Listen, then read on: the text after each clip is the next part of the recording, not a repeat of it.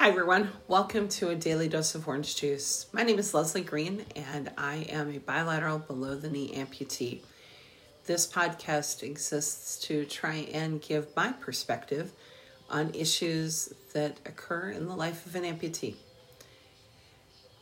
The information that I give does not reflect the opinion of any groups that I am associated with, and they're my thoughts alone.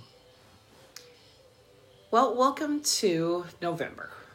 And I know we're on the 8th of it, but I haven't done a topic related to diabetes awareness yet for the podcast. And November is a month dedicated to just that, becoming aware of what it means to live with diabetes, the reality of it, and the myth of it. And so in the same way that my hope is to change the experience of amputees, I'd like to be able to hopefully have some influence on changing the experience of individuals who've gone through amputation who live with diabetes, because many times that combination can be one that leads individuals into a real blame and shame kind of game over their limb loss, and that doesn't do anyone any good. I often tell individuals who are amputees who live with diabetes, that prosthetic was only built to carry so much weight. And the extra weight of blaming yourself or carrying shame by thinking you've caused this or brought this on your own just isn't going to be a healthy way to ambulate. So in this vein, I'm going to try and give out some ideas about how do you stay positive while you live with an amputation and with diabetes. And I think one of the biggest things is that when the going gets tough, learning how to adapt and find balance is going to make you stronger than ever before and help you be more resilient. I am an individual who lives with diabetes as well. And if you're anything like me, there have been times when I've gone in for my A1C and saw the numbers and man, I was just bummed. So the question is, what do you do when you have those moments? Do you see it as a setback? And you get bummed out, you despair, you feel depressed? Or do you flip the coin and you look at what you really have been doing well? Because truth be told, even if the numbers aren't reflecting and cooperating with what you think you've been doing well, you likely have been doing things better if you've been intentional about it. So, resiliency. People throw this term around all the time, and I'll tell you what I don't think it is. I don't think it is being relentlessly sunny. It's also not something you're born with. You're not born with resiliency like you are that personal characteristic of being an optimistic person. You develop resiliency from bouncing back from really difficult things in your life. And it's something that anyone can learn. You know what? And it's something I think that's useful when you're dealing with something that is chronic. And to be honest, having amputations, even though that's not a disease, it's a chronic condition, and so is having diabetes.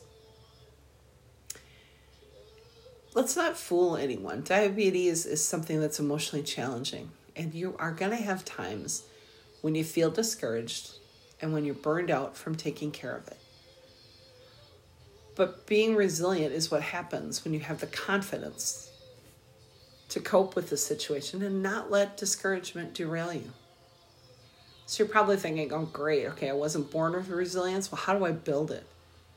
And I think it's just as simple as taking a moment each day to be positive, to focus on what you're doing right. We often run a tape in our heads of what we're doing wrong and what's negative. So, right now, stop. What's something that you've done for yourself today? Did you go for a walk? Did you eat a good breakfast? Did you take your medications? Did you do the things you needed to do to be responsible in managing this disease? Don't be afraid to give yourself an atta girl or atta boy. And COVID, pat your own back, right? And if you do that, you're going to find out that's not so hard. So here are a couple other things to think about.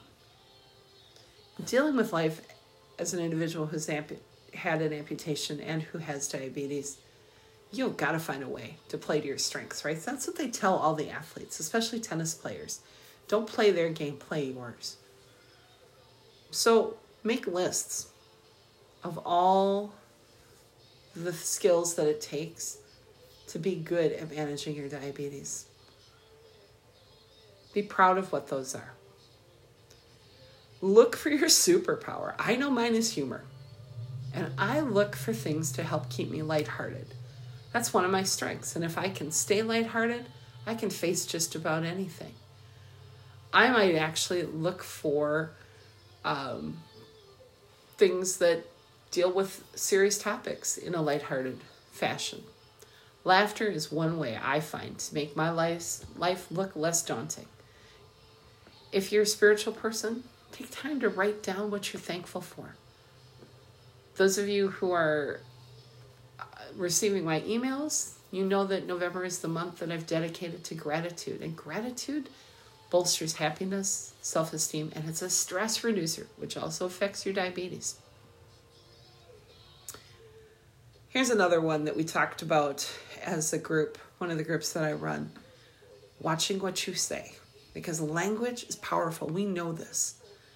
We know that it takes, 100 atta girl or atta boys for every one negative thing. And if those are coming from externally and it takes that many to replace it, then those internal tapes that we play are even harder to erase.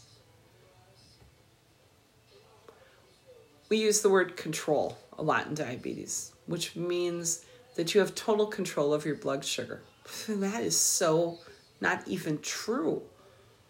And so that whole piece about control makes it judgmental, because when your numbers aren't looking good, then you start to feel bad about yourself, which makes it harder to be resilient in the situation. But instead of using, I've got good control, because how do you have control over anything in your autonomic system, right? Talk about managing. Use resilience bolstering language. Instead of telling yourself that, eating right or exercising are things you have to do, which means somebody else is in charge, embrace them as choice. Rather than thinking of yourself as a patient, which can be a real passive, helpless situation, think of yourself as a client, because you're the one making the choice over who's on your team and what your plans look like. Think of yourself as a partner. As a former teacher, I know how much I talk to my students about their report cards before I handed them out. I want you to think about your A1C not as a pass-fail or a grading system. It's data. It's not personal judgment. So think about that. And don't, if you've got a physician or an educator who's working with you and they're not approaching it from that standpoint, stand up for yourself and be willing to say, hang on for a second. This isn't the whole of me. This is a set of data points that reflect things going on inside of me and in my life. Let's talk about those and see how we manage that better. I'm going to tell you that above all, living as a person who has diabetes, I know how important it is, and I'm going to pass this tip on. Take time for you. What refreshes you? I'm a person who gets good energy from being with people. Some people like to be out in nature. Some people like to be serving others. But here's another thing to make sure that you are just making note of for yourself when you get into tough times. Make a list of things that re-energize you. Put them somewhere you're going to see them. I hang things on my refrigerator still. You're more resilient when you take time for yourself and refresh yourself. I'm going to go to treating yourself kindly, because that is something that all of the points that I've talked about so far really hit on. We're all going to hit rough patches, and it is normal to feel down. But instead of using that negative self-talk and emotionally beating yourself up, stop for a second and think, would you ever say those words to your friend? But normalize it by saying to yourself, it's okay. Everybody has setbacks and disappointments. I may say, what's your superpower? But notice I didn't say you were superhuman. Right? I would say, along with that, you know what? There are going to be setbacks in life. We're human beings.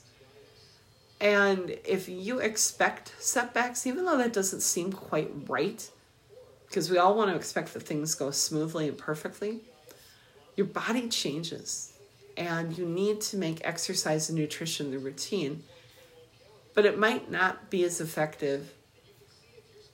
And it can make you feel like a failure. But if you see change as normal, and you even expect change, even though we don't always like it, you're going to be less likely thrown off by it. And lastly, I'm going to say, as an individual who has amputations, you and I have faced places and times when we needed to ask for help, whether we really felt like it or not. And living as a person who has diabetes, I need to acknowledge when I need help. We often think that we have to put on this great facade and be perfect and fine with everything okay, but then we're not paying attention to our emotions and we get overwhelmed.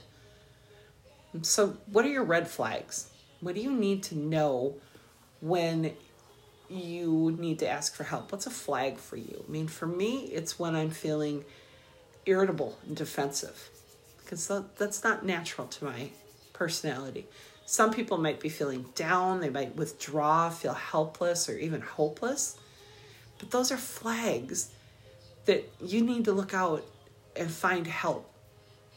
You know what? And we all have people in our life. Maybe they're friends, maybe they're family. And they're going to be willing if you say, hey, you know what? I really need you to go and pick this up for me. I just don't have time to do it. I'm feeling, overwhelmed. Be willing to ask people to do small things. You would do it for them. And make sure that you are finding groups of people that you can connect with.